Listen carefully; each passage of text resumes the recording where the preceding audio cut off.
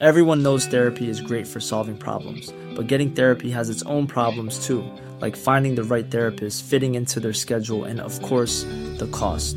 Well, BetterHelp can solve those problems. It's totally online and built around your schedule. It's surprisingly affordable too. Connect with a credentialed therapist by phone, video, or online chat, all from the comfort of your home. Visit BetterHelp.com to learn more and save 10% on your first month. That's BetterHelp, H-E-L-P. There's never been a faster or easier way to start your weight loss journey than with PlushCare. PlushCare accepts most insurance plans and gives you online access to board-certified physicians who can prescribe FDA-approved weight loss medications like Wegovy and Zepbound for those who qualify. Take charge of your health and speak with a board-certified physician about a weight loss plan that's right for you. Get started today at plushcare.com/weight loss. That's plushcare.com/weight loss. plushcare.com/weight loss. Burrow is a furniture company known for timeless design and thoughtful construction and free shipping, and that extends to their outdoor collection. Their outdoor furniture is built to withstand the elements, featuring rust-proof stainless steel hardware, weather-ready teak, and quick-dry foam cushions. For Memorial Day, get 15% off your Burrow purchase at burrow.com/acast and up to 25% off outdoor. That's up to 25% off outdoor furniture at burrow.com/acast. It's mid-February 2024, and it's a grey, miserly day with a chill in the air. I thought that the weather was beginning to perk up a bit, but February always takes me by surprise. Just when you think the worst is over, another cold snap appears, or a bout of wild and windy rain. There's an old saying that whatever the weather is like on Candlemas, it will do the opposite for the rest of winter. If Candlemas Day be fair and bright, winter will have another fight. If Candlemas Day brings cloud and rain, winter won't come back again. Unfortunately, Candlemas Day was fair and bright, so we may expect a bit more winter yet. Despite the weather, I've come out for a walk anyway, because there are still lots of things to appreciate, like clumps of snowdrops hiding at the base of trees and bright birdsong against the bare grey skies.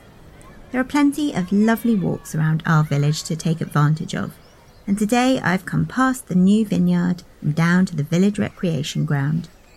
I've paused to sit for a moment, and I can hear children playing in the playground, enjoying the afternoon with no care for the bad weather. It got me thinking about how simple things like the sounds of life can so easily be twisted into something frightening if your imagination allows you to make the leap. Often the most effective scary stories aren't those which take us to the realms of fantasy, but use the mundane to find the sinister. There's a dark undercurrent to most things if you start to scratch away at the surface. With that thought in mind, don't look too searchingly in the rearview mirror of your car when you're driving down a deserted country lane late at night. And when you get back to safety, gather close around the fire and listen in. Welcome to the Three Ravens podcast. There were three ravens sat on a tree, down a down, hey down a down. They were as black as they might be with a down. One of them said to his mate, "Where shall we our breakfast take? With a down, derry, derry, derry, down, down." Hello and welcome to the 37th episode of the Three Ravens podcast. I'm Eleanor Conlon, and I'm telling off a flock of wild geese for ravaging my vegetable garden and trying to persuade my co-host Martin Vaux not to bake them in a pie. You honking varmint! Speaks off my turnips or it's the pie for you. Martin and I have had quite a week of celebrations, which has been a pleasant balm to the absolutely foul weather. Outside, rain has been lashing the windows, but inside, we've been enjoying the delights of Fat Tuesday and Valentine's Day with feasting and merrymaking. I actually hadn't heard the term Fat Tuesday applied to Shrove Tuesday or Pancake Day until last week, but I've wholeheartedly adopted it and did my level best to live up to the name by flipping bushels worth of pancakes. I can confirm he did, and also that I ate them, and listener, they were delicious.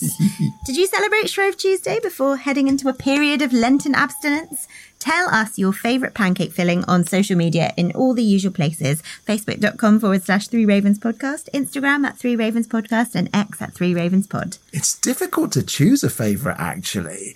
I mean, it's hard to beat the classic lemon and sugar, but there are so many excellent combinations. Speaking of excellent things, we have some amazing new Patreon subscribers to thank this week. Welcome to the Conspiracy of Ravens to Celine, Janie, Gemma, Nicole, and Dan, who is a Kentish man rather than a man of Kent. Very important distinction. Yeah, And thank you so much for flying into our cosy folk-tale-lined nest. All hail Celine, King of Patreon. All hail Janie, King of Patreon. All hail Gemma, King of Patreon. All hail Nicole, King of Patreon. All hail Dan, King of Patreon. And if you'd like to join the fun on Patreon, please head over to patreon.com/3 Ravens Podcast. For either $3 a month or $6 a month, you'll have access to ad-free episodes and all of our exclusive content, including our new episode and story all about the legend of the White Stag. And next week we have our 3 Ravens Film Club episode about 1984's The Company of Wolves. If you've watched the film and you'd like to send us your thoughts, please email them over to 3ravenspodcast@gmail.com or tag us on social media.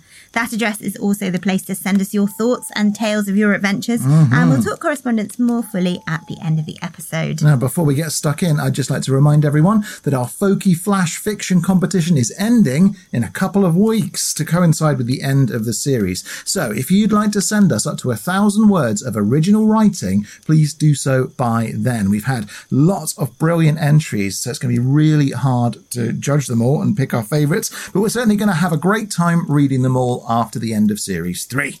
So we're releasing this episode on Monday the 19th of February, which means that we're out of the excesses of Shrovetide and well into Lent. Martin and I don't generally give up anything for Lent, but historically the 40-day period before Easter has been a time to fast, pray and abstain from luxuries.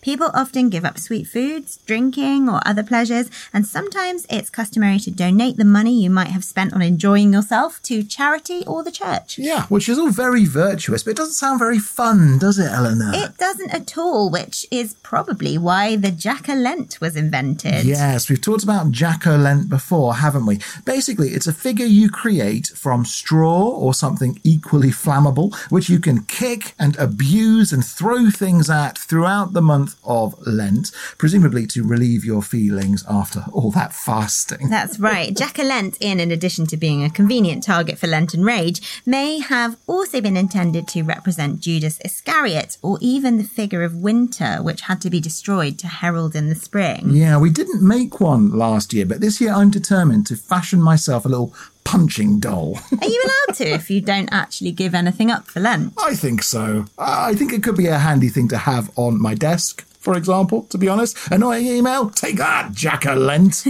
If you're making a Jack-o'-lent this year, we'd love to see them. Please tag us on social media, or if you're part of the 3 Ravens podcast group on Facebook, put your pictures in there. We want to see those Jacks before or after a good kicking. So aside from the season of Lent beginning, do we have anything else to celebrate today? Well, a little bit. I mean, it's the commemoration day of various extremely obscure Catholic saints. Excellent. Here's a few, and yes, I have picked ones with names which amuse me. St. Cumiano of Bobbio. What? St. Barbatus of Benevento, who dealt with a heathen religion which worshipped a golden viper by melting down the effigy of the viper and turning it into an altar chalice. Cool. And of course, St. Conrad of Piacenza, known for various miracles involving severally healing cakes and fluttering birds. Well, it sounds like a busy chap, and he had range, didn't he? OK, well, with that, shall we get the county criers to ring us into Staffordshire? Look, you lot, you're meant to kick the Jack-o'-lent, not each other. Stop it! Oh yay! Oh yay! Gather round! Gather round! Oh yay! Staffordshire is located in the West Midlands. It's bordered by Leicestershire and Derbyshire to the east, Warwickshire to the southeast, Worcestershire to the south, Shropshire to the west, and Cheshire to the northwest.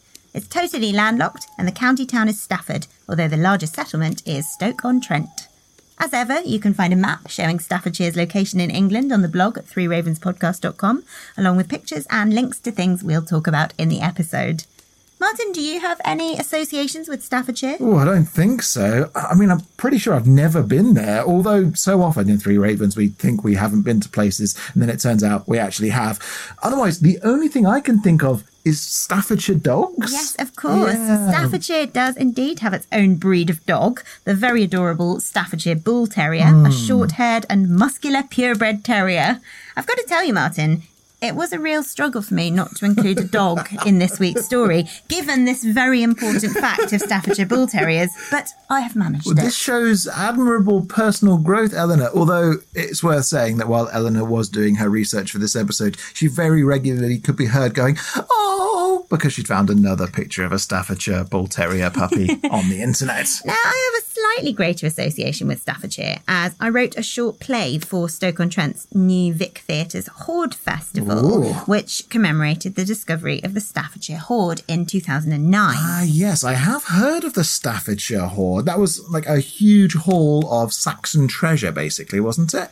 Yes, that's right. And I was lucky enough to see it when it was displayed at Birmingham Museum. It's an absolutely amazing find. The largest Anglo-Saxon hoard ever discovered. Whoa. It features over 4,000 items and fragments dating from the 6th and 7th centuries, and it was discovered in a field near Lichfield. Incredible. Well, I'm definitely going to be looking that up. And you know, you went to see it. Did you have a favourite piece within the hoard? There are some incredible cellwork sword fittings and hilts, but my favourite item is a huge gold cross which has been bent and folded out of shape. Ooh, intriguing. Do we know why it was bent? Because, of course, we've heard before about sort of ceremonial bending and breaking of things, but a cross doesn't seem like the thing you'd want to bend. We don't know, although there are a number of theories. It may have been simply to make it smaller for burying, Okay. or perhaps to prise it from the front of a book of Gospels where it may have been affixed. It might also, as you say, have been deliberately folded to kill its power, as we talked about in the case of bent pins before,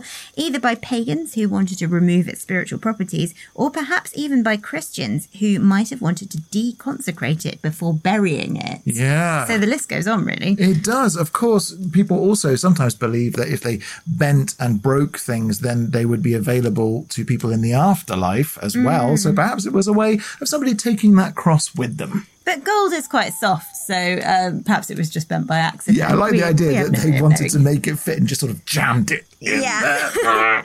Aside from that, though, I didn't know much about Staffordshire either, although I did discover that the county is home to Wedgwood, the fine china manufacturers. Yes, we actually have some Wedgwood pieces, don't we? Yes, we do. The company makes all sorts of pottery, but became very famous for its distinctive, colourful jasperware with white relief decorations. It has a particular feel to it, Wedgwood china, as it's dry-bodied rather than smooth glazed, so it feels kind of rough if you stroke your finger across it. The company was established by Josiah Wedgwood in the 18th century, and it became an extremely successful pottery business. Wedgwood even bought a large estate at the outskirts of Stoke-on-Trent for his pottery activities, which he named Etruria after the Italian Etruscan people who were famed for their craftspeople. And the area around there is still called Etruria to this day. Well, that's so interesting. And he was such an interesting man, I must say. Lots of combination of family members between the Darwin family and the Wedgwood family. Actually, they were like really politically active. I've always wanted to get my hands on black Wedgwood pottery, though. I think it's quite rare, but looks so cool. Some of the more unusual colours are quite difficult to get hold of now, but the most popular is their distinctive cerulean blue known as Wedgwood blue. That's the kind you'll see most often. Yeah, so I'm going to imagine Staffordshire is very proud of Wedgwood as a son. So, does the flag feature a Wedgwood vase or something? It does not, sadly. It actually features a Staffordshire knot, which is a simple three-looped overhand knot. It originates from an Anglian stone cross, which has been dated to about 805 and can still be seen in Stoke churchyard today. Right. And this knot is engraved on that cross. Christianity probably arrived in Staffordshire in the Great Lindisfarne Crusade in the 7th century. Yeah. But it's possible that the knot symbol actually predates the arrival of the Irish monks and might be a Mercian symbol. Okay, so I'm guessing it's that part of the country to make it part of Mercia. Yeah, it certainly was. And the Mercians hung onto it grimly too, despite being frequently bothered by the Danes and indeed harried by Canute in 1016. Get off, Canute! Stop it! Stop harrying us! Stafford itself was a fortified burh, which became the centre of the Shire. And it had a great strategic placement due to its position on the River Trent and actually became the capital of Mercia. Whoa, so hold on. Was this Penda's homestead? Not Penda. This happened much later under Ethelfled, who was the eldest daughter of Alfred the Great, and she was Queen of Mercia from 870 to 918. Hey, that sounds quite unusual. A queen in the 9th century, a female ruler at that point in time. Yeah, it was quite a unique event, actually. She was married to a guy called Athelred, who was the king, and after his illness and death, she just carried on rolling. Good and for her. Did it pretty well to all reports. In 917, her armies actually captured Derby, which was one of the 5 boroughs of the Danelaw and a Danish stronghold. Awesome. So Ethelfled just got the Danes, and this capture of Derby apparently freaked out the Danes in Leicester, another one of the 5 boroughs, so much that they just surrendered to Ethelfled without a fight. Whoa. And she was about to subject York to the business end of her war axe as well, but she sadly died before finishing the job. She sounds amazing. I think so. Oh, I'm sad that I'd never heard of her before, but I also feel like she needs to be the subject of some kind of book or film or extended TV drama. Yeah, I agree. She was really efficient as a ruler. She was responsible for loads of fortification, including at Bremsburg, Bridgenorth and Tamworth. And obviously, she wasn't afraid of no Danes. I would definitely like to see a film of Ethelfled's life. Come on, Netflix. What about pre-Saxon, though? I mean, were there Romans in Staffordshire? I imagine there were. They got everywhere, those Romans. Yeah, they were in Staffordshire. They established a fortress at Lato Satum, and some of the settlement still remains today. It was originally a military settlement, but gradually became a civilian town with bathhouses and mansions. Yeah, classic Roman strategy. Yeah, absolutely. Lots of mansiones.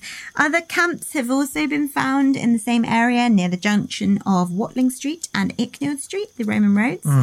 Prior to that, there is evidence of early British habitation too, and lots of Iron Age artefacts have been found. Oh, I'm always impressed when I hear about Romans and what they accomplished, and indeed the Danes. You know, the fact that they got to completely landlocked areas of Britain with their naughty conquering ways. They've got a lot of dedication, these people, to invade and establish something so impressive and keep contributing and building these towns. On the subject of naughty conquering ways, your old pal Billy the Conqueror also managed to get there. Of course he did. And his harrying of Staffordshire was complete and brutal. Oh dear, orcs. Literally no English estate holders were allowed to keep their lands. And at the time of the Doomsday Survey, the county was quite poor and sparsely populated. There were only 2.8 people per square mile in Staffordshire in 1086. Wow, that is not many people. It's really not very many people. Makes you wonder how many people there were before Billy the Conks came in and was like, you look useless, chop. You look useless, chop, and just didn't stop.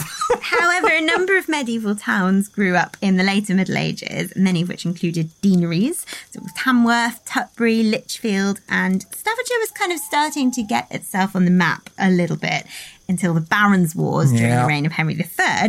Most of Staffordshire's nobility supported Simon de Montfort, which saw the county being ravaged again by Prince Edward. Oh dear. Seems as though Staffordshire picked the wrong side in that particular conflict. How about the Civil War? Any better? Right side, but not to great effect. While Staffordshire was largely parliamentarian, the royalist forces managed to garrison Stafford, Lichfield and Tamworth, even sieging Lichfield Cathedral in 1643. Oh, wow. Okay, does that mean that Lichfield Cathedral's full of bullet holes? Because sometimes you do encounter these Civil War bullet holes. I was hoping you'd tell me we had some nice intact cathedrals and castles in Staffordshire. Well, we do. Lichfield Cathedral is still amazing, even if it did sustain quite a bit of damage during the Civil War. Cool. All the stained glass was destroyed. Yeah. So most of the glass in the building is post-Civil War. And they didn't do what they did in Winchester, which is keep all the bits and then just randomly reassemble them later. No, they've got some older glass in one of the chapels, I think, but most of the glass that was shot out has been replaced completely. But it is still quite breathtaking. It's one of 3 cathedrals in England with 3 spires. Whoa. Yeah, pretty amazing. Yeah. And it's also home to the Lichfield Gospels, which you might also know as the Book of Chad, which date from the 8th century. You don't think of Chad as being an ancient name, do you? You don't, but yeah, there it is. Yeah, there it is. Just, yeah, hi, I'm Chad. It seems wrong to me. Matthew, Mark, Luke and Chad. Yeah, quite. There's also the ruins of Croxton Abbey, which was once a surprisingly elaborate Cistercian abbey, and Stoke Minster, the Church of St Peter Advincula in Stoke-on-Trent. There's been a church on the site there since 670, and you can still see bits of the Anglo-Saxon church there. Wow. As well as the graves of 2 great pottery pioneers, Josiah Wedgwood and also Josiah Spode. Oh, wait, so does Spode pottery also come from Staffordshire? It does, and the 2 Josiahs actually work together a bit, although Spode is credited with improving the formula for bone china, and Spode pottery is more likely to be glazed than Wedgwood. And when we say that he improved the formula for bone china, could we say that, Eleanor, could we say that he cracked it? Could we say that? I will not signify that with a response. Should we say and will instead give you some informative facts about the castles of Staffordshire, of which there are several. None inspire terrible puns. Well, that's a pity. I thought I was really killing it. Martin. Killing it. No. Martin, no. No. Okay. Well, surely I've earned your respect by now. Earned it. Should I take pot luck? Staffordshire is rich in castles, from Stafford Castle, which dates from the Conquest, to Tutbury Castle, a mostly ruined medieval castle where Eleanor of Aquitaine once stayed, I'll have you know. Oh, yeah. There's also a cute little folly, Mocop Castle. Tamworth Castle too. Actually, the chief residence of Offa. Oh, really? He of the Dyke. Oh, cool. But the Vikings sadly reduced it to blackened ruins until Ethelfled rebuilt it. This Ethelfled. She was on it, honestly. Yeah, she was. Infrastructure was her middle name. As ever, we'll put pictures up on the blog so you can have a virtual tour of all these lovely places. Martin, have you stopped making pottery puns now? I have, at least temporarily, but I have been wondering about something else. Oh, yes? Okay, last week you promised you'd talk about a piece of Staffordshire history which has intrigued me since you mentioned it. You said there was a cheese riot. Oh, yes, the flour and cheese riot of 1783. Now, I'm picturing absolute bedlam with melted brie flooding down the streets and drowning people, huge explosions of flour mushrooming over the rooftops as desperate people throw Stilton at each other and grapple for the last piece of Wensleydale. Dark visions of the future, maybe, but the actual event disrupted the pleasant lands of Etruria, where Wedgwood pottery was peacefully being made until the day a canal boat laden with cheese stopped at the wharf at Etruria. People were really struggling at this point. Unemployment was high and people were quite hungry. And the cheese was actually intended for the people of the Etruria potteries. But then the boat's owner changed his mind as he thought he could get a better price in Manchester. So he redirected the boat. But by that point, a ravenous, cheese-hungry crowd had gathered and were determined to lay claim to the cheese they considered rightfully theirs. Oh, no. Absolute chaos ensued. Wedgwood himself, along with some local magistrates, had to be summoned to quell the riot. Unfortunately, the man who started the riot, Stephen Barlow, became something of a cheese martyr.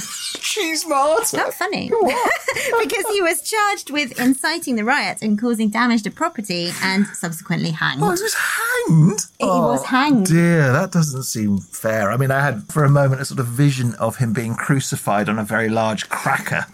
But, hey. Oh, no. Oh, dear. Now, I can't wait to start sharing Staffordshire's fascinating folklore with you, not least because our first guest is an actual Three Ravens first. Really? Surely we've had every sort of mad and mysterious folkloric creature by now. No, today we're welcoming for the very first time, look, there he is, cantering up to us, all terrifying, a headless horseman. Oh, you're right. We actually haven't had a headless horseman before. And who is this particular headless horseman? Well, he haunts Butterton Moor and the roads around Butterton, Leek and Worslow, and has origin story does vary a bit. Yeah, he can't explain to us because obviously he's missing No head, missing the head, exactly. yeah. The talking bit isn't there. But some suggest that he's a murderer who was beheaded for his crimes and who's riding around searching for his executioner. Right. Wherever he came from originally, he has a horse and no head, and encounters with him usually result in death or bad luck. Well, he can't see where he's going, so he's going to trample right over you. He's relying entirely on the horse to guide the direction of travel. Never a good idea, No. is it? Well, a drunk farmer who was on his way home from the pub accidentally asked the headless horseman for a lift and didn't realise until he'd climbed onto the horse. Oh, no. I don't know how he didn't realise, but didn't realise. At which point, he had the worst horse ride of all time. Dangerous riding personified. That's what happens when you leave directions in the hands of a horse. He was so shaken up by the ride, though, that he died a few days later. Well, it sounds to me like the headless horseman was just trying to be helpful. Are you sure that this poor headless horseman isn't just getting really bad press? Well, other accounts of seeing him usually feature either a person or an animal dropping dead. Oh, right. So I think after a certain number of coincidental deaths, it starts looking a little bit suspicious. Yeah, fair enough. Let's hop on the back of the headless man's horse anyway and let him gallop us around Staffordshire's other mysterious sites. All right. So if we ride down towards Etruria and the potteries, we might encounter Sauntering Ned. Presumably he'll be easy to overtake as he only saunters. Sauntering Ned will be easy to identify from the strange animal which accompanies him. Oh, yeah? It's actually only a donkey, but Okay. Ned has attached a chain to its back legs to make Whoa. a scary dragging sound and fashioned a strange headpiece with horns for the donkey to wear. So is this a ghost? No, Oh, what is it then? this is just the story of a person. Oh, a man And a called Ned. donkey. Who only sauntered because he'd chained up his donkey. Yes, and the reason he decided to dress his donkey up is because he travelled the road alone at night to Yeah. sell pots and bowls. And he was a bit fearful of walking alone at night and being robbed by ne'er-do-wells and such like. So the peculiarly disguised donkey was a sort of attempt to deter robbers. Well, so he was trying to make a sinister sound with his donkey. And put a weird hat on it to make it appear like a monster. What? But it actually paid off because Really? once when Ned had stopped for a rest at the village of Bucknell, his terrifying donkey with its rattling and Yeah. strange silhouettes scared off two grave robbers who were raiding the churchyard and mistook the donkey for the devil coming to take their souls for their bad behaviour. Excellent. So we've collected a headless horseman and a flashily dressed donkey. I mean, where are we riding to on their backs? Well, we can call at the potteries of Etruria for Yes. another addition to our animal menagerie, as if the rattling donkey wasn't enough. Excellent. We could add a mysterious pure white rabbit, which appeared in the woodland planted by Josiah Wedgwood, which was known as Etruria Grove before it was built over. Oh, it's been built over. That's a It shame. has been built over. But before the rabbit was seen, passers-by would hear the voice of a young boy calling for help, and then the rabbit would run across their path. Ooh. Nobody was ever able to catch the rabbit, and there's a story about some locals having a go and it being so difficult that one of them actually dislocated his shoulder while lunging for the rabbit. Okay, so it's a sneaky rabbit, but does it have a child's voice? What's going on? Yeah, there's a rather dark legend about it that it's the spirit of a young boy who worked at the potteries. He was accidentally killed in a fight with another boy. Right. But panicking, the killer boy strung up the body from a tree, hoping it would look like suicide so he wouldn't Yeah. be blamed. But he was caught in the act, which actually made him seem much guiltier than he was of this Yeah, little of course. accidental killing. Nobody really knows what the connection with the rabbit is, but it's said that this voice of the boy in distress is heard before the rabbit was seen. No connection at all. But there's a white rabbit and a dead boy. Why not just smush them together into There's one the boy's legend? voice as well. Oh, yeah, it was 2 for the price of 1, I guess. But you said the woods aren't there anymore. No, they're not there now. So I'm assuming that there's houses there now, and you'd certainly get a shock if you were, like, watching TV one evening or, like, hanging the laundry in the garden, and suddenly a ghostly white rabbit runs across and goes, "Hello, I'm a little boy. Yeah, no thanks. I think I'd move. Did you know I was hanged after I'd been murdered?" Instead, let's gallop drive away. Yeah, I think so. To Rushton, to the Church of St. Lawrence the Martyr, for another slightly grim story. Ooh. And it's funny you should say that. Did you know I'd been hanged after I'd been murdered? Yeah. Because we're going to hear about poor Thomas Meakin, who was buried alive. Oh my goodness, the people of Staffordshire are savages. I really don't like how often you get these stories of buried alive people, and it keeps cropping up as we travel around the country. Like, I feel like everybody should have just taken much more care to make sure that the people they were burying were actually dead. You would think so, wouldn't you? But there's every chance that in the case of poor Thomas, it was very intentional. Wait, what? So they deliberately buried him alive? Oh, no. I mean, was he really annoying? Because if he was really annoying, then, like, if everyone had said, Thomas, if you don't stop doing that, mate, I'm going to bury you alive. And he just carried, or whatever it was, he just kept on doing, like nagging people. It sadly was nothing like that. Oh, I right. don't think Thomas deserved this foul fate at all. He hadn't been making annoying noises. All right, so why did they bury him Well, then? Thomas had been a delivery boy, and he was a well-known figure around Rushton. He often delivered for a local apothecary, and soon a romance sprung up between Thomas and the apothecary's daughter. Nice, good work, Thomas. But the apothecary was not too happy about this, and one day the people of Rushton were shocked to hear about the sudden death and extremely hasty burial of Thomas Meakin. No. Still, nobody thought that much of it until Thomas's pony was discovered a few days later, pawing at the soil over his grave and trying to dig it up. Oh, good pony. The pony was shooed away, but it kept returning to the grave until the locals decided there was maybe something a bit fishy going on and that they'd better exhume Thomas and have a little look. All a bit grisly, but when they dug him up, they discovered Thomas dead, but with cracked fingernails from scrabbling at his coffin, trying to get out, and he's left scratch marks on the horrible. wood. I mean, that kind of thing is actual nightmare fuel for me. Like, I'm not very good in enclosed spaces. I'm not very good with heights either. In fact, I'm just not very good at going anywhere. Like, stay at home. It's nice and safe. And visit good open spaces where there are no ghosts.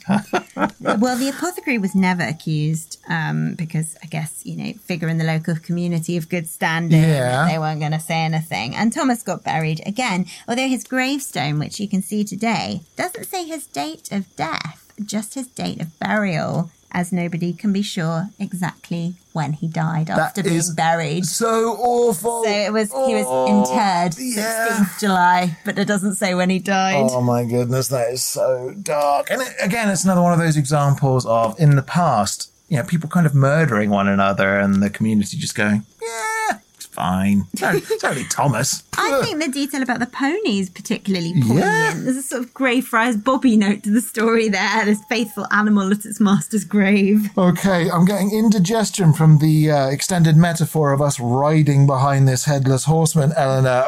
But still, where are we cantering off to next? We are off to Doxy Pool, a small pool situated above the Roaches, which is an escarpment of strangely shaped rocks. Right. Doxy Pool is said to be the home of Jenny Greenteeth. Now, I'm going to obviously make a joke related to the current UK dentistry crisis, but quite a famous figure of English folklore, Jenny Greenteeth. Yes, she's a malevolent water spirit, or a Grindylow, who's supposed to be blue in colour and lures unsuspecting people into a watery grave. Yes. She crops up in various places across the UK, but this particular pool is associated with Jenny Greenteeth or Ginny Greenteeth. She's also a bit of a close cousin of another less than friendly water monster from Staffordshire, the Mermaid of Morridge, who is said to live in Blakemere on the Leek to Buxton Road. So is this an evil mermaid, this one? Yes, it's a slightly unpleasant mermaid who lives in this pool. She's quite unusual for a mermaid because the lake is completely inland, Blakemere, and it's only about 50 metres wide. So the mermaid has not reached the lake from the sea and has possibly never been in the sea. Supposedly, this lake, which is also known by the rather sinister name of the Black Pool, doesn't bode too well, does it? No. It's said to be so scary that birds won't fly over it and cattle won't drink from it. Well, if there's a mermaid inside it who's going to drag them under and eat them, yeah, understandably so. Well, several people have drowned in there, and a murder victim was dumped there in 1676 as well. Well, no, I can't imagine anywhere called the Black Pool is going to have terribly good vibes or a good reputation from the outset. Jenny Greenteeth, scary. But all of these kind of folk characters, I think, are all about basically the danger of the waterline, aren't they? They're like, be careful because there's currents. Absolutely, here. and this is, it's a deep lake where you could definitely drown. Anyway, the Black Pool, this inauspicious body of water, is home to this evil mermaid who swims to the surface at midnight to lure single men to their deaths in the water. Ruh-roh. So I'd be okay. But if you travel there alone, you wouldn't be. No, I'm obviously going to go anywhere with you.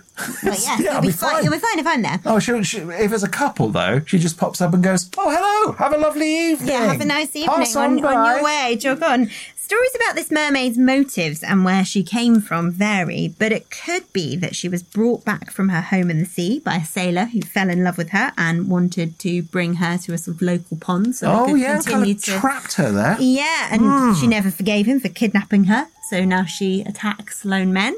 Dark. Or another story says that she was a witch who was drowned in the pool in the Middle Ages and transformed into a mermaid to take her revenge on the people who drowned her. That's a cool origin story. And, speaking of witches, how is Staffordshire's witch game? Is it strong? It's pretty strong. We've got Molly Lee from Burslem, a witch whose legend persists today.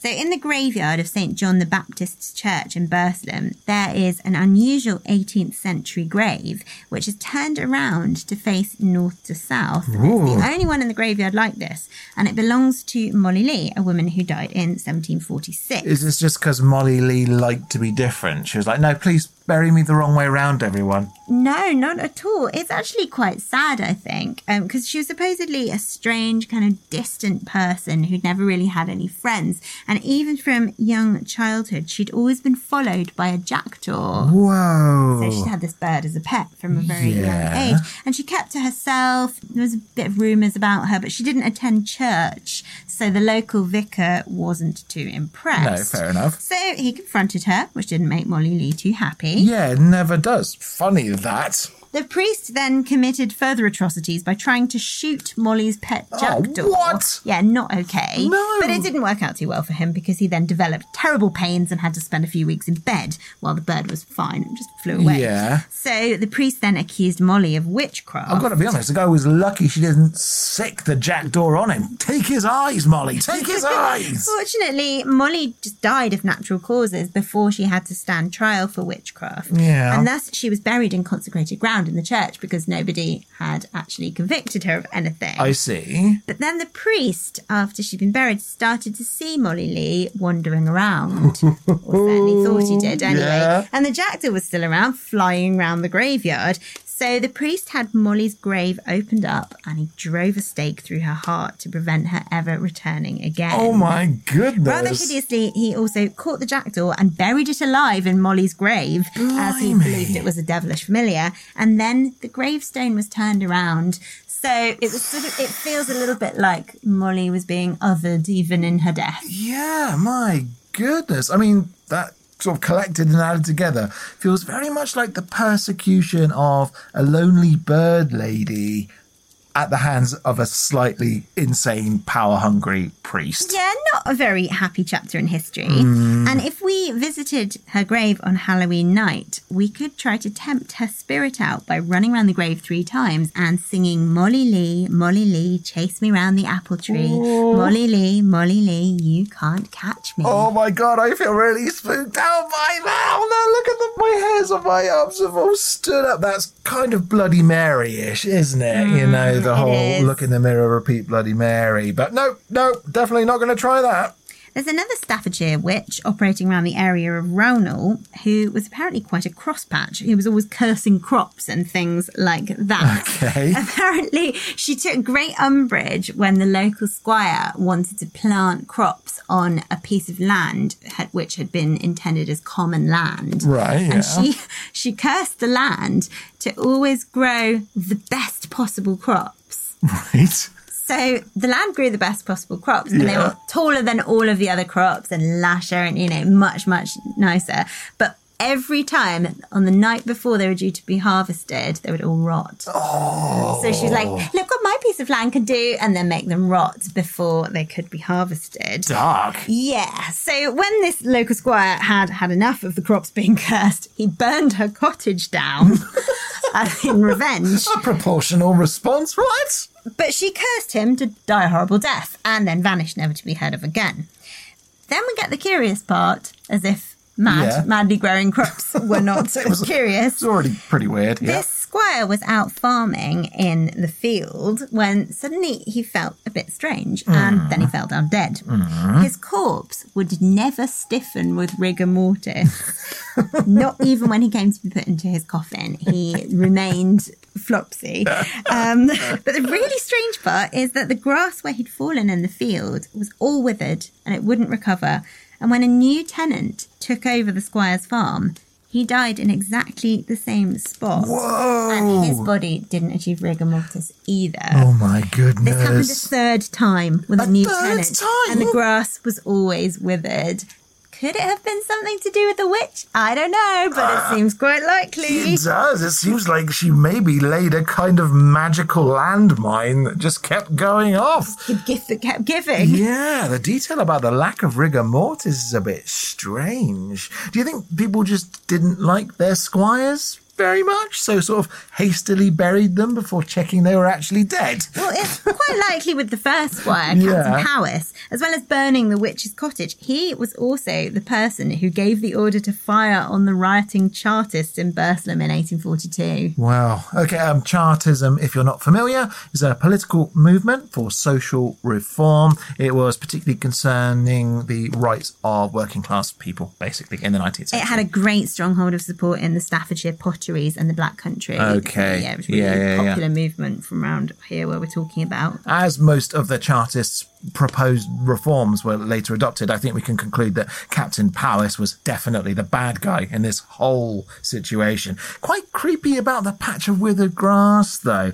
On the subject of creepy things, do we have many ghost stories from Staffordshire? Oh, yes, and one of them is actually going to be the subject of my story for today. Awesome. But here is a ghost story that sort of isn't a ghost story. Right. And actually, we have heard variations of this one from other counties. So I'm starting to wonder if there's much truth to any of them, or if they're a little bit like doomed love affairs between monks and nuns that result in brickings up and forever hauntings. Yeah, sure. This one is based around Chance Hall in Eccleshall and features a wealthy woman dying and asking to be buried with a particular ring on her finger. A greedy coachman spies the ring, and after the funeral, he breaks into her vault to try and steal it. We have heard a similar version of this in a few other counties, haven't we? But he can't get it off her cold dead finger, of course, so he decides to get out his little fruit knife and cut that finger off. Classic. But as soon as he cuts it off, a huge gout of blood spurts up into his face, and the corpse sits up, screaming her head off. Yep. The coachman flees with the finger, but it's all right, because the lady wasn't dead after all, so she climbs out of her coffin and staggers back home with her bleeding hand, terrifying her poor husband half to death because he thinks he's seen a mutilated ghost. But then everything's explained, and they live a long and happy, albeit fingerless, life together. Yeah, I mean, variants of that one do crop up all over the place. Although I do always wonder about, the wife staggering home to the husband and find him shacked up with her sister or something, you know? In this instance, this poor chap was just in bed and then looked out of the window to see his ghastly blood-stained wife tapping, going, "Let me in, I'm cold." Doreen!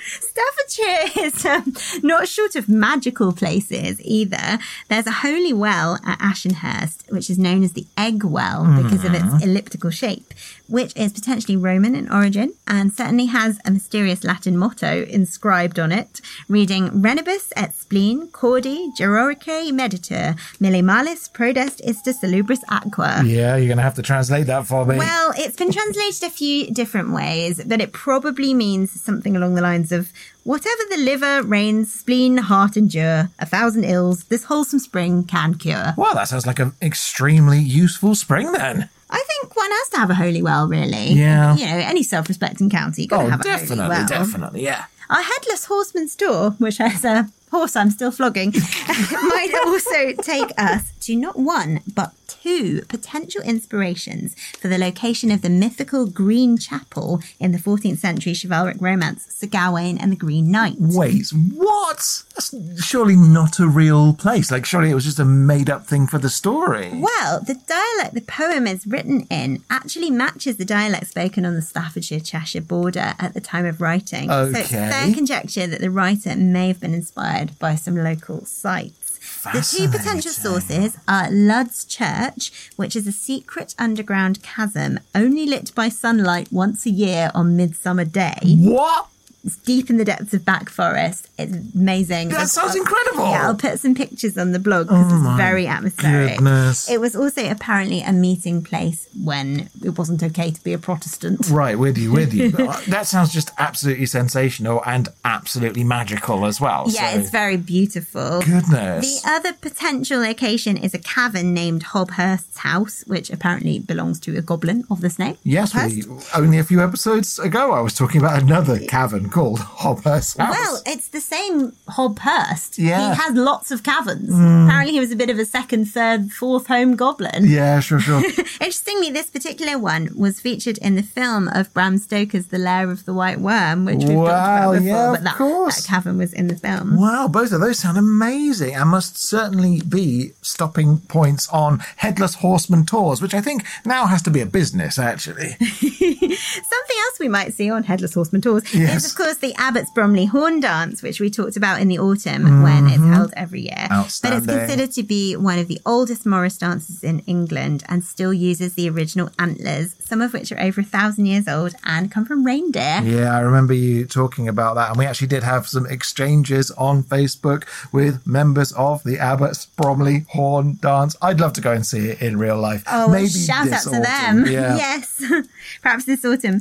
Now, I thought it had been a while since I'd included any local folk magic in an episode. Yeah, we created a whole spin-off so that you could just have a show where you did that.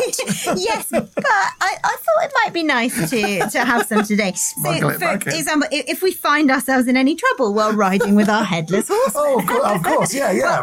I've got some practical solutions. So if we get a bit of a cough, which seems quite likely if we're engaging in wild horse riding in the winter, we could wear a necklace of peppercorns and some hair cut from a donkey's back in a silk bag around our necks. Sounds horrid. It was not meant to be stylish. It was meant to sort out your cough. Okay. But if we get a toothache, we might like to consider catching a mole, cutting off its paws while it's still alive, and then whichever side your aching tooth is on, you carry that paw in your pocket. So if you've got a bad tooth on the left, it's the left mole's paw, and you pop that in your pocket. This is horrible. Poor moles. I'm not cutting any moles' little hands off. Well, in these difficult times for dentistry, the moles better watch out. That's all I say. Burrow deeper, little moles. Escape from Eleanor. She's after your hands.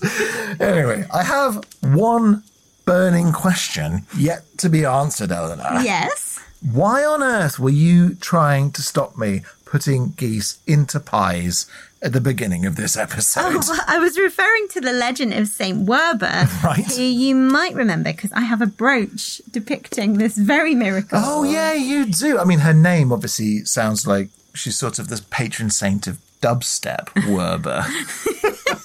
Well, Werber, possibly the patron saint of dubstep, was a niece of Pendra Mercier, actually. But she was a Christian and established various monasteries, including one at Trentham and one at Hanbury. Unfortunately, her monasteries were bothered by villainous geese who ate all the vegetables and the corn in the kitchen garden. St. Werber was very patient with these geese and called them all to her, preach the good word to them and also ask them very nicely to leave the gardens alone. Yep. And the geese faithfully promised, honking away.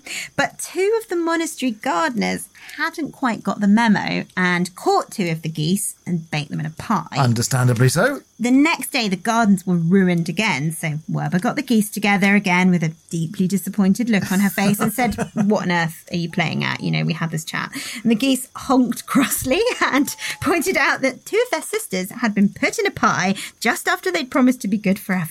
So Werber sent for the gardeners and the pie, and she got the geese all to gather round, and then everybody prayed together, and the 2 geese in the pie came back to life. I like that there's a happy ending that also involves geese that had been turned into pie meat were made whole again and reformed and revived. Well, it's a miracle. Yes, I suppose.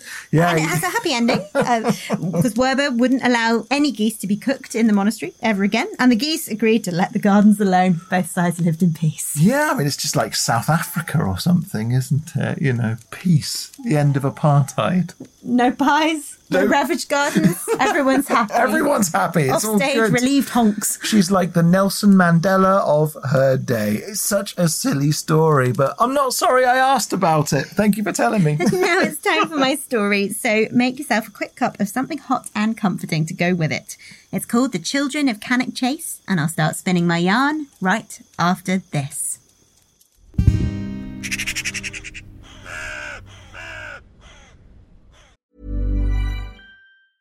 Cool fact, a crocodile can't stick out its tongue. Also, you can get health insurance for a month or just under a year in some states. United Healthcare short-term insurance plans, underwritten by Golden Rule Insurance Company, offer flexible, budget-friendly coverage for you. Learn more at uh1.com. Ready to pop the question? The jewelers at BlueNile.com have got sparkle down to a science with beautiful lab-grown diamonds worthy of your most brilliant moments. Their lab-grown diamonds are independently graded and guaranteed identical to natural diamonds. And they're ready to ship to your door. Go to BlueNile.com and use promo code LISTEN to get $50 off your purchase of $500 or more. That's code LISTEN at BlueNile.com for $50 off. BlueNile.com, code LISTEN. Rain rattled against the windscreen, too heavy and fast for the wipers to clear. They left wide smears in their wake, making it almost impossible to see through. Lily crawled the patrol car down the deserted lane, unable to go any faster. If she had to give chase, she'd be putting herself at risk, especially as the road was littered with broken-edged potholes which would bounce the car and make the suspension shudder. She shouldn't be out on her own. They weren't ever supposed to be, but they were always understaffed, and the chief superintendent had called them all in to explain that the budget cuts meant there might be occasions when the second officer would actually be at the other end of the radio and not in the car. Budget cuts were all very well, but they didn't account for officers' shift patterns, which meant more often than not, Lily was left alone. This was the graveyard shift in more ways than one, slowly zigzagging her way around the narrow lanes crisscrossing Cannock Chase Forest, headlights dipped, watching for anything, really. Cars exhibiting any unusual behaviour. Don't stop everyone, the chief inspector had stressed. Or any sign of strange activity at the edges of the forest. Don't go into the forest alone at night. So far, Lily hadn't seen a single car, and the trees were so thickly clustered at the edges of the dark forest that she would have been hard-pressed to spot any kind of activity, strange or otherwise. It was dangerous, being alone, and if there was any trouble, Lily was under strict instructions to call for backup immediately. Patrick's patrol was in Milford, so he could screech down to Cannock Chase quickly enough if Lily needed him, or she could go to him.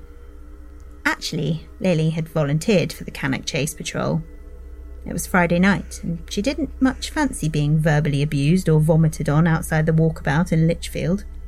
Besides, she'd made sergeant last year, and the drunks rescue service was for junior constables. She would much rather be here, despite the dreary dark night and the lashing rain.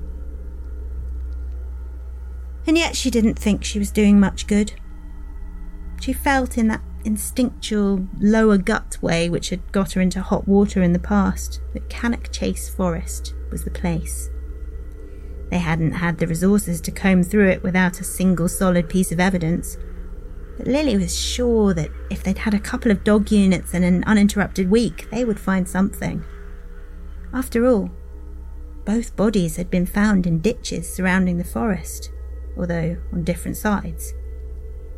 The first, Caroline Blackwater, had been discovered at the side of the A51, and the second, Alba Johnson, near the golf club on the Rudgley Road. DCI Harris said there was no evidence, but as far as Lily was concerned, the forest had to be the key. Where else would the killer have been able to do the things he'd done without somebody seeing or hearing? She rolled down the window, peering into the dark forest. There had to be something. She had to find something. For those poor little girls. To stop there ever being any others. But she knew, in the deep part of herself which throbbed with self-loathing in the middle of the night when she couldn't sleep for thinking about it, that there would be another one, because they hadn't caught him yet. When they'd found Caroline, everyone hoped that it would be a one-off, but Alba's body with the exact same injuries had proved them wrong. Lily slammed on the brakes, jarring her lower back and making the car's underside grind along the road, because she could see a child reflected in the wing mirror, standing at the edge of the forest. How had she driven past her? The girl must have only just emerged. Lily couldn't quite make her out through the rain, but she could see that she was wearing something white, like a nightdress. The brake lights shining on her made it appear doused in red. Lily leapt from the car, leaving the engine running, and made her way back down the lane towards the girl. "Hello?" she called. "Police! It's all right, I'm here to help." The rain buffeted Lily, soaking her face and hands and getting under her hat. She squinted, but she couldn't see the child anymore. Had she gone back into the forest? Surely she wouldn't have done. She looked small, only about 6 or 7 years old, Lily thought, though she'd only seen her for a moment. "Police!" she called again. "Please step forward if you can, I'm here to help." "Don't go into the forest alone at night." The Chief Inspector's words came back to her just as she was about to step off the road and into the oozing black mud of Cannock Chase. He'd spoken to Lily particularly, giving her a look which said he knew that she would if she thought it necessary. She'd been on the receiving end of his rage, and almost had a caution for going herring off doing her own thing, contrary to orders. She'd caught the woman running a drug ring out of the back of her chain of nail salons, though, so the telling off hadn't been too heated.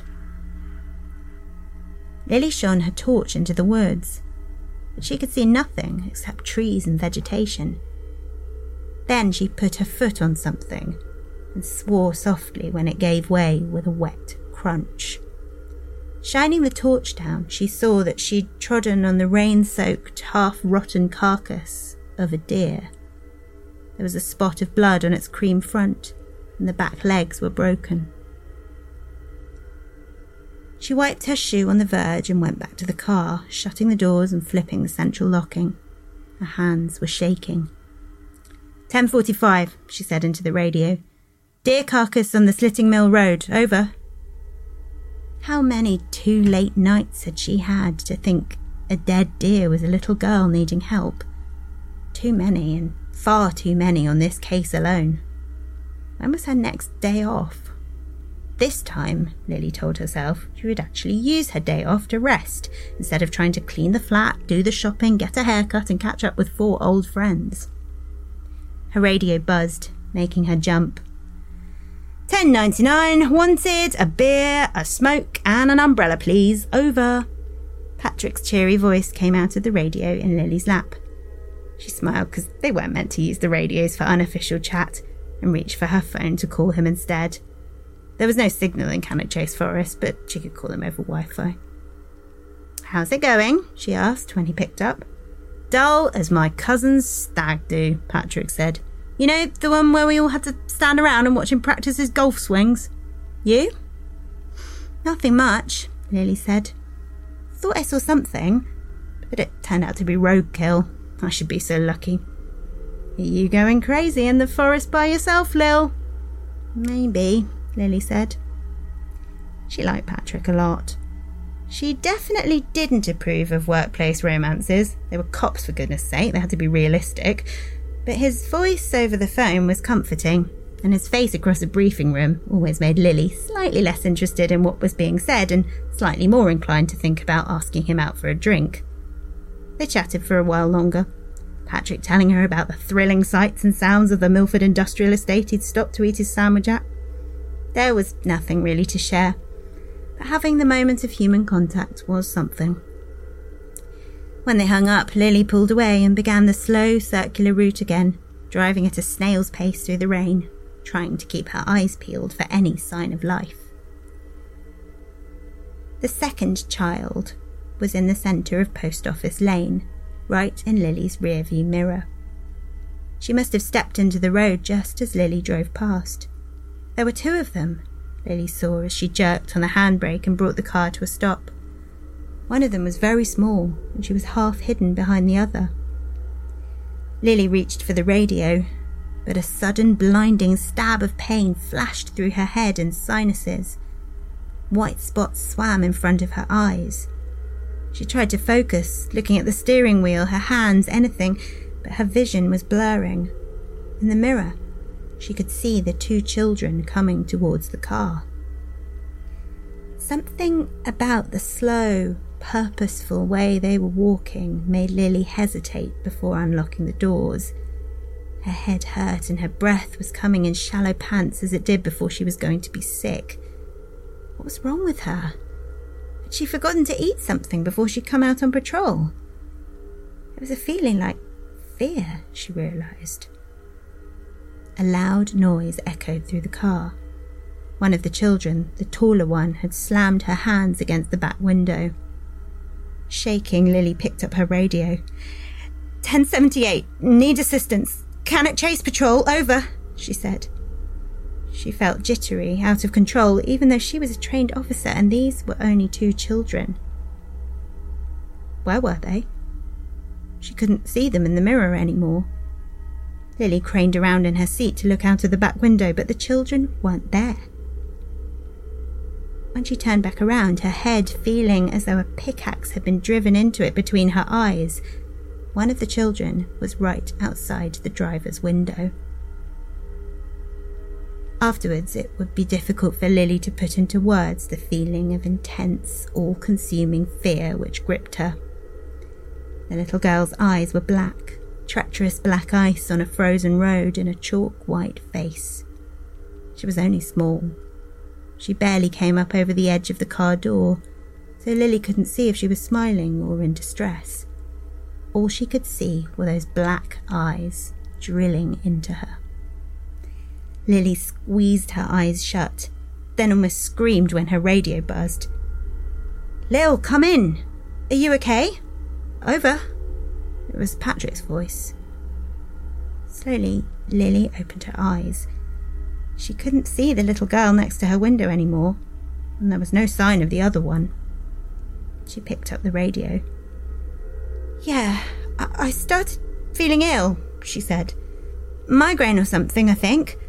I might need to come off shift. Over. Give me a minute to clear it and I'll come down there. Over, he said. Okay. Lily made herself drink some water. What was wrong with her? Why was her heart pounding and her palms sweaty, and where had this sudden piercing headache come from?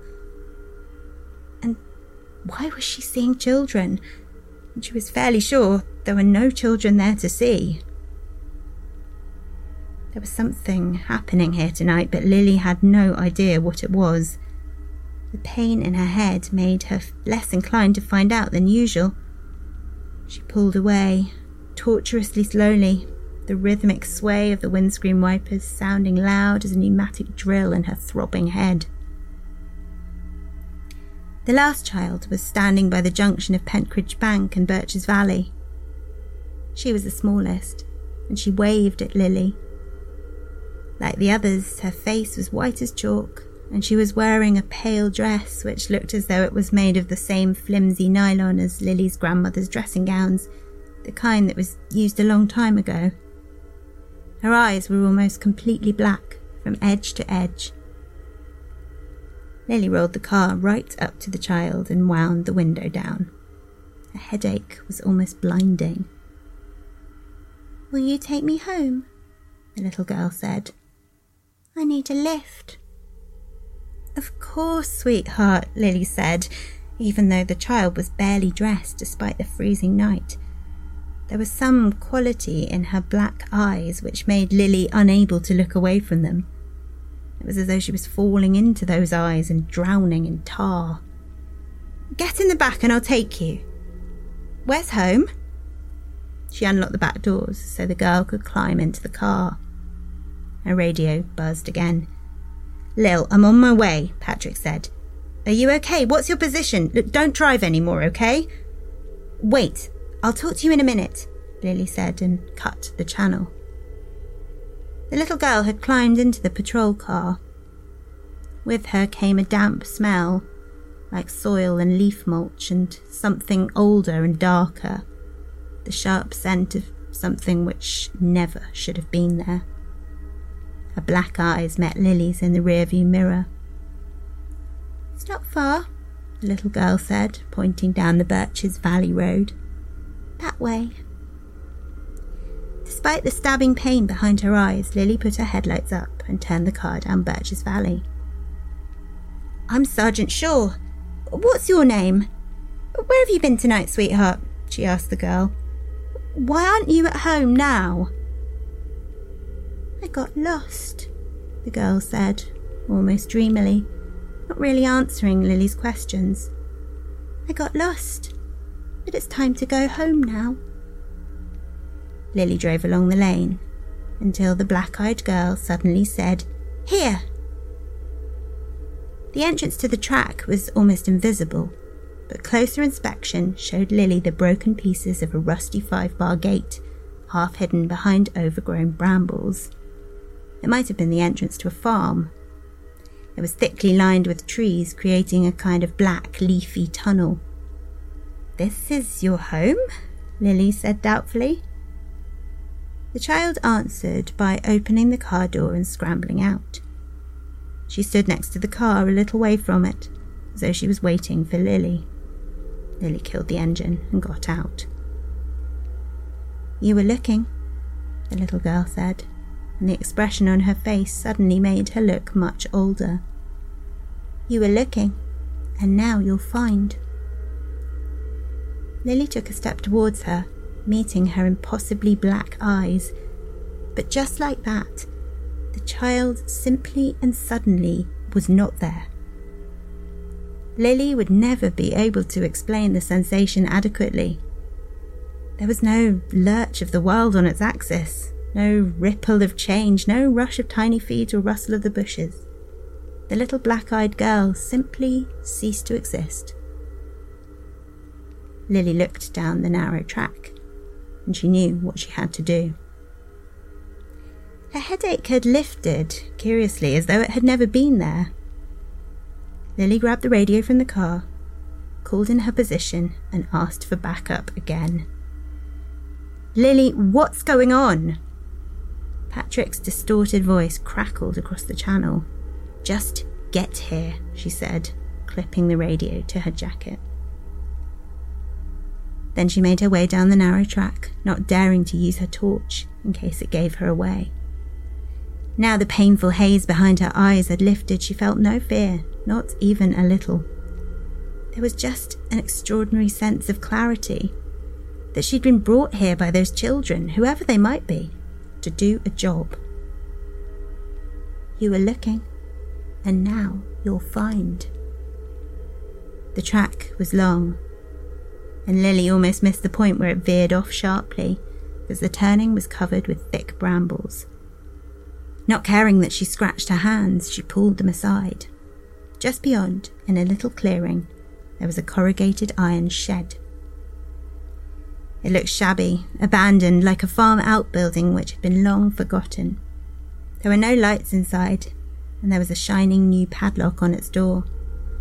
Lily ignored the door and picked up a piece of wet wood to smash the window. It was a single pane of glass and broke easily. Then she heard a voice. "Help me! Please help me!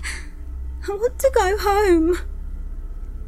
Her hand now steadier than it had ever been, Lily clicked on her torch and shone it through the window. She saw the little girl on the floor first, dressed in a dirty blue tracksuit. She was terrified and shivering violently, but she looked as though she was in one piece. The smell hit Lily next, that old smell of fear and suffering. There were dark patches on the floor which might have been urine or might have been blood, and on the walls. Lily did not linger over long on those photographs, pictures which belonged locked away in an evidence room or in the heart of a bonfire. She'd seen enough to make the call. The girl's mother had only just reported her missing. It had only been a few short hours. When the armed response unit arrived and cut the padlock, the girl rushed into Lily's waiting arms. Patrick arrived soon after, and the three sat in his car together drinking lukewarm tea while forensics moved in. They caught the man not long after, coming on foot to that little shed in the forest where he'd murdered Caroline Blackwater and Alba Johnson. He'd looked like anyone, DCI Harris said. Just another dog walker. But Lily had caught sight of him as they brought him into the station, and she thought she would have known what he was and what he'd done. It was his eyes, she thought. They were strangely blank, as though he'd been thinking of nothing at all when he'd killed those children. And they were far more horrible than the black eyes of the children of Cannock Chase. Lily never drove the forest beat again, but she never heard of anybody seeing the little girls with their dark eyes either. She didn't know entirely what she had seen that night, but she knew it had stopped at least one other child being hurt. Afterwards, all she would ever say was that she'd been in the right place at the right time, and that was all anybody could get out of her.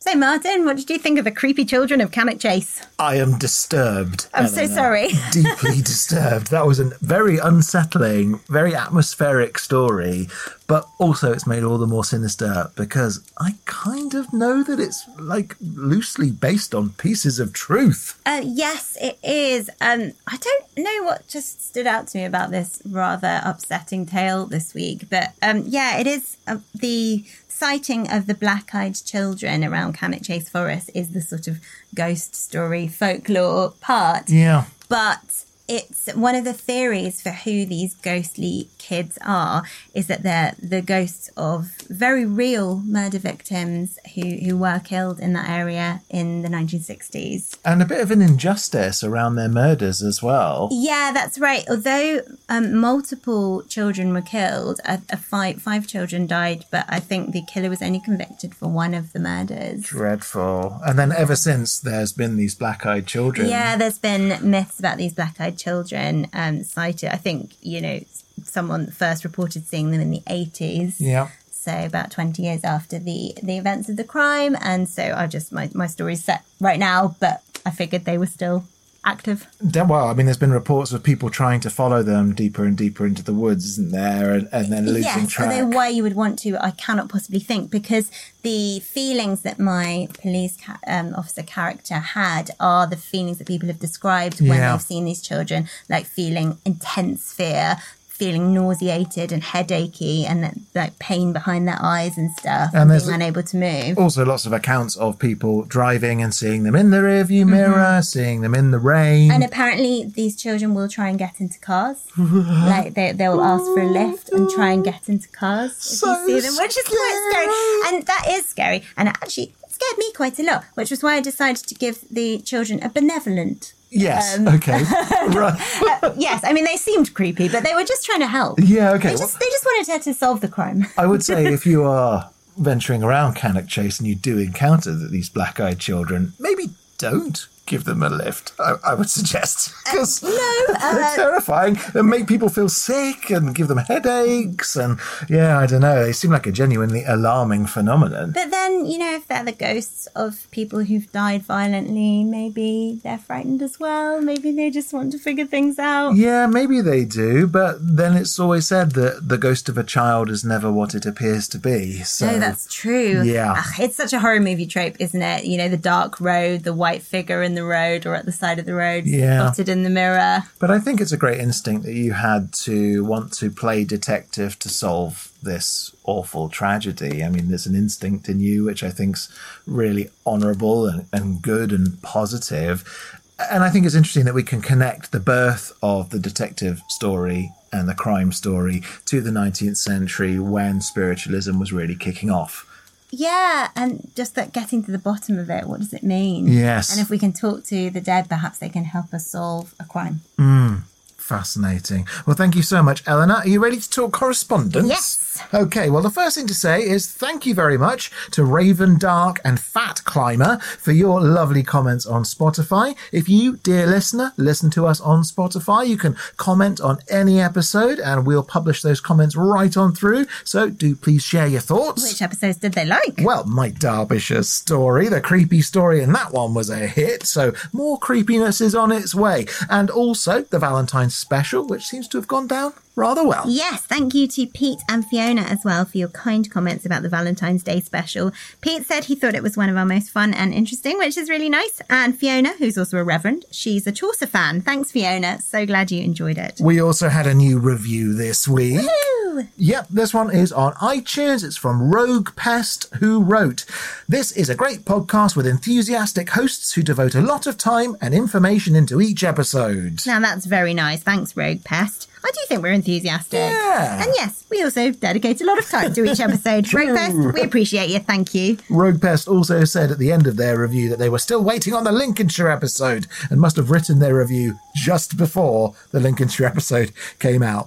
Very much hope that you are happy with it, Rogue Pest. I tried my best. As always, though, if you do have 5 minutes, please hop onto iTunes and Apple Podcasts to write us a review. We will read it out, and it genuinely will help other people find Three Ravens. Yes, please do write us reviews, and wherever you listen to us, go on, drop us some stars, give us a thumbs up, let other people know we're all right. Aren't we? We're all right. Come, hang out, listen to some folklore and some stories with your old pals Eleanor and Martin. Three Ravens community for life, baby. Gronk, gronk. We also had a lovely message from Josephine at Anna Maya Jewellery, who said, "Love listening to your podcast when I'm making jewellery, thinking of using some of the interesting things talked about as inspiration for some rings or a pendant." Oh, that sounds very exciting. I would love to see if you do end up making anything inspired by something from the podcast. I have to say, it makes us so happy when we hear about the things people make and do while they're listening to Three Ravens. Oh, yeah. Our pals, the Knitted Bookworm and Crafty Octopus on Instagram, are always making beautiful things while they listen, and it warms the heart. It really does. And we've had some very nice emails. For example, Christy emailed to say, "Hello, Eleanor and Martin. I'm a long-time listener, first-time writer. I live on Coast Salish land, just north of Seattle, and have family ties to Yorkshire. First, let me say how much I enjoy the podcast." Thanks, Christy. Yes, thanks, Christy. She says, "I gobble up every episode as soon as it drops, and I'm now going back and re-listening to the earlier episodes while I wait. Since I'm a Pacific Northwesterner, I especially enjoyed the recent Sasquatch episode. I do have 2 small corrections, however. Spokane is how I said the city's name. Christy says it's pronounced Spoke-Anne, as in Queen Anne." Well, I never would have guessed that. Thanks, Christy. Yeah, she also says British Columbia is very much geographically, culturally and historically part of the Pacific Northwest, but it's a Canadian province. Thanks again for your lovely podcast and all the hard work and dedication you clearly put into it. I'm humming the theme song to myself now as I head back to Somerset. Oh, that's very nice and also very helpful. Thank you. We always Yes. enjoy getting correct pronunciations because most of the time we just take wild punts and hope for the best. And word on the theme song, Ben and I have finally made the time to work on a full version of the song. So that should be coming out to listen to very soon, assuming I can hit those high notes. We're inclined to release it once the podcast hits 150,000 downloads. We thought that would be nice. Which isn't that far off. Very exciting times. We also had a wonderful message from Sharon, who wrote to say, "So inspired by your episode on witch bottles, I made one, which is now buried in the floor by the back door of our new extension. No bad witches have troubled us so far. It seems to be 100% effective." And she sent a picture. Oh my goodness, that's insanely cool. She says, "It contains rusty nails and pins, rock salt, a red ribbon, topped up with that most essential ingredient of witch bottles, then sealed with black wax." She also wrote "Banish evil from this house" on top, and she and her partner paid extra attention to their intention in making and placing it too. She says, "It's become a talking point." Sharon, you're amazing, and I hope your extension is protected forever. Yep. If anyone else has made a witch bottle for the protection of their home, we want to hear about it. Absolutely love that. In terms of our likers, commenters and super sharers this week, special thank yous to Tim, Andrea, Jody, Laura and John on Facebook, Enya, Pirate Morgan, Tales from the Tangled Wood, Nigel and Green Man Images on Instagram, and Joseph, Stuart, Georgia, Dark Crow Princess and Granny Moon on Twitter. Please do come and gronk with us on social media, share posts, comment and tag us in your folky doings via facebook.com/3 Ravens Podcast, Instagram @3 Ravens Podcast and Twitter @3 Ravens Pod. And if you aren't already on it, do stick your beak into the 3 Ravens podcast group on Facebook. Yes, lovely things happening on there. From podcast royalty, King David Crowther from the History of England podcast, popping by to share details of his trip to Rutland. Thank you, David.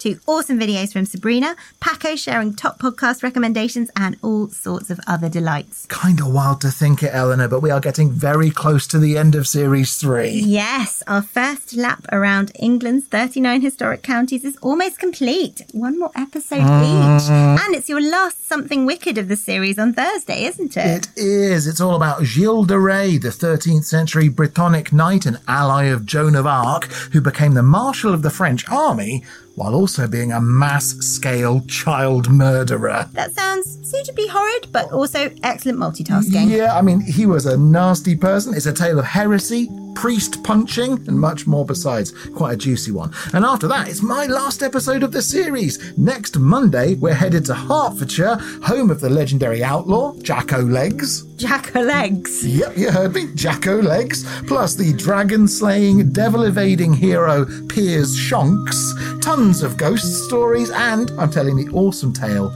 of the blind fiddler of Anstey. Fantastic. I shall tune my violin ready to dance with Jack-o'-Legs. Until then, while our story's gone that way, we'll go this way. And remember, don't whistle until you're out of the woods. Thanks and credit go to North Staffordshire Myths and Legends by Fred Lee, the Redhead Stokey blog, and Staffordshire Folktales by the Journeyman. Our theme song is the traditional folk ballad 3 Ravens, performed by Eleanor Conlon and Ben Harbour, and our logo is by Ollie James Dare. The 3 Ravens podcast is a Rust and Stardust production, produced by me, Martin Vaughs. Thanks for listening. God sent every gentleman, such hounds, such hawks, and such leman, with a down, derry, derry, derry, down, down.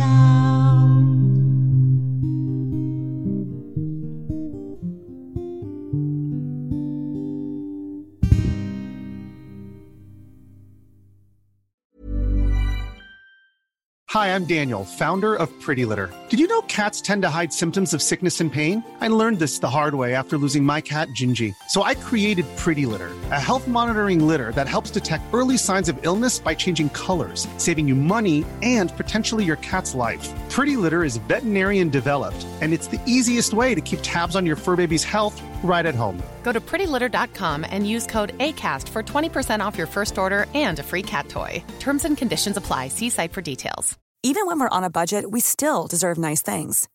Quince is a place to scoop up stunning high-end goods for 50 to 80% less than similar brands.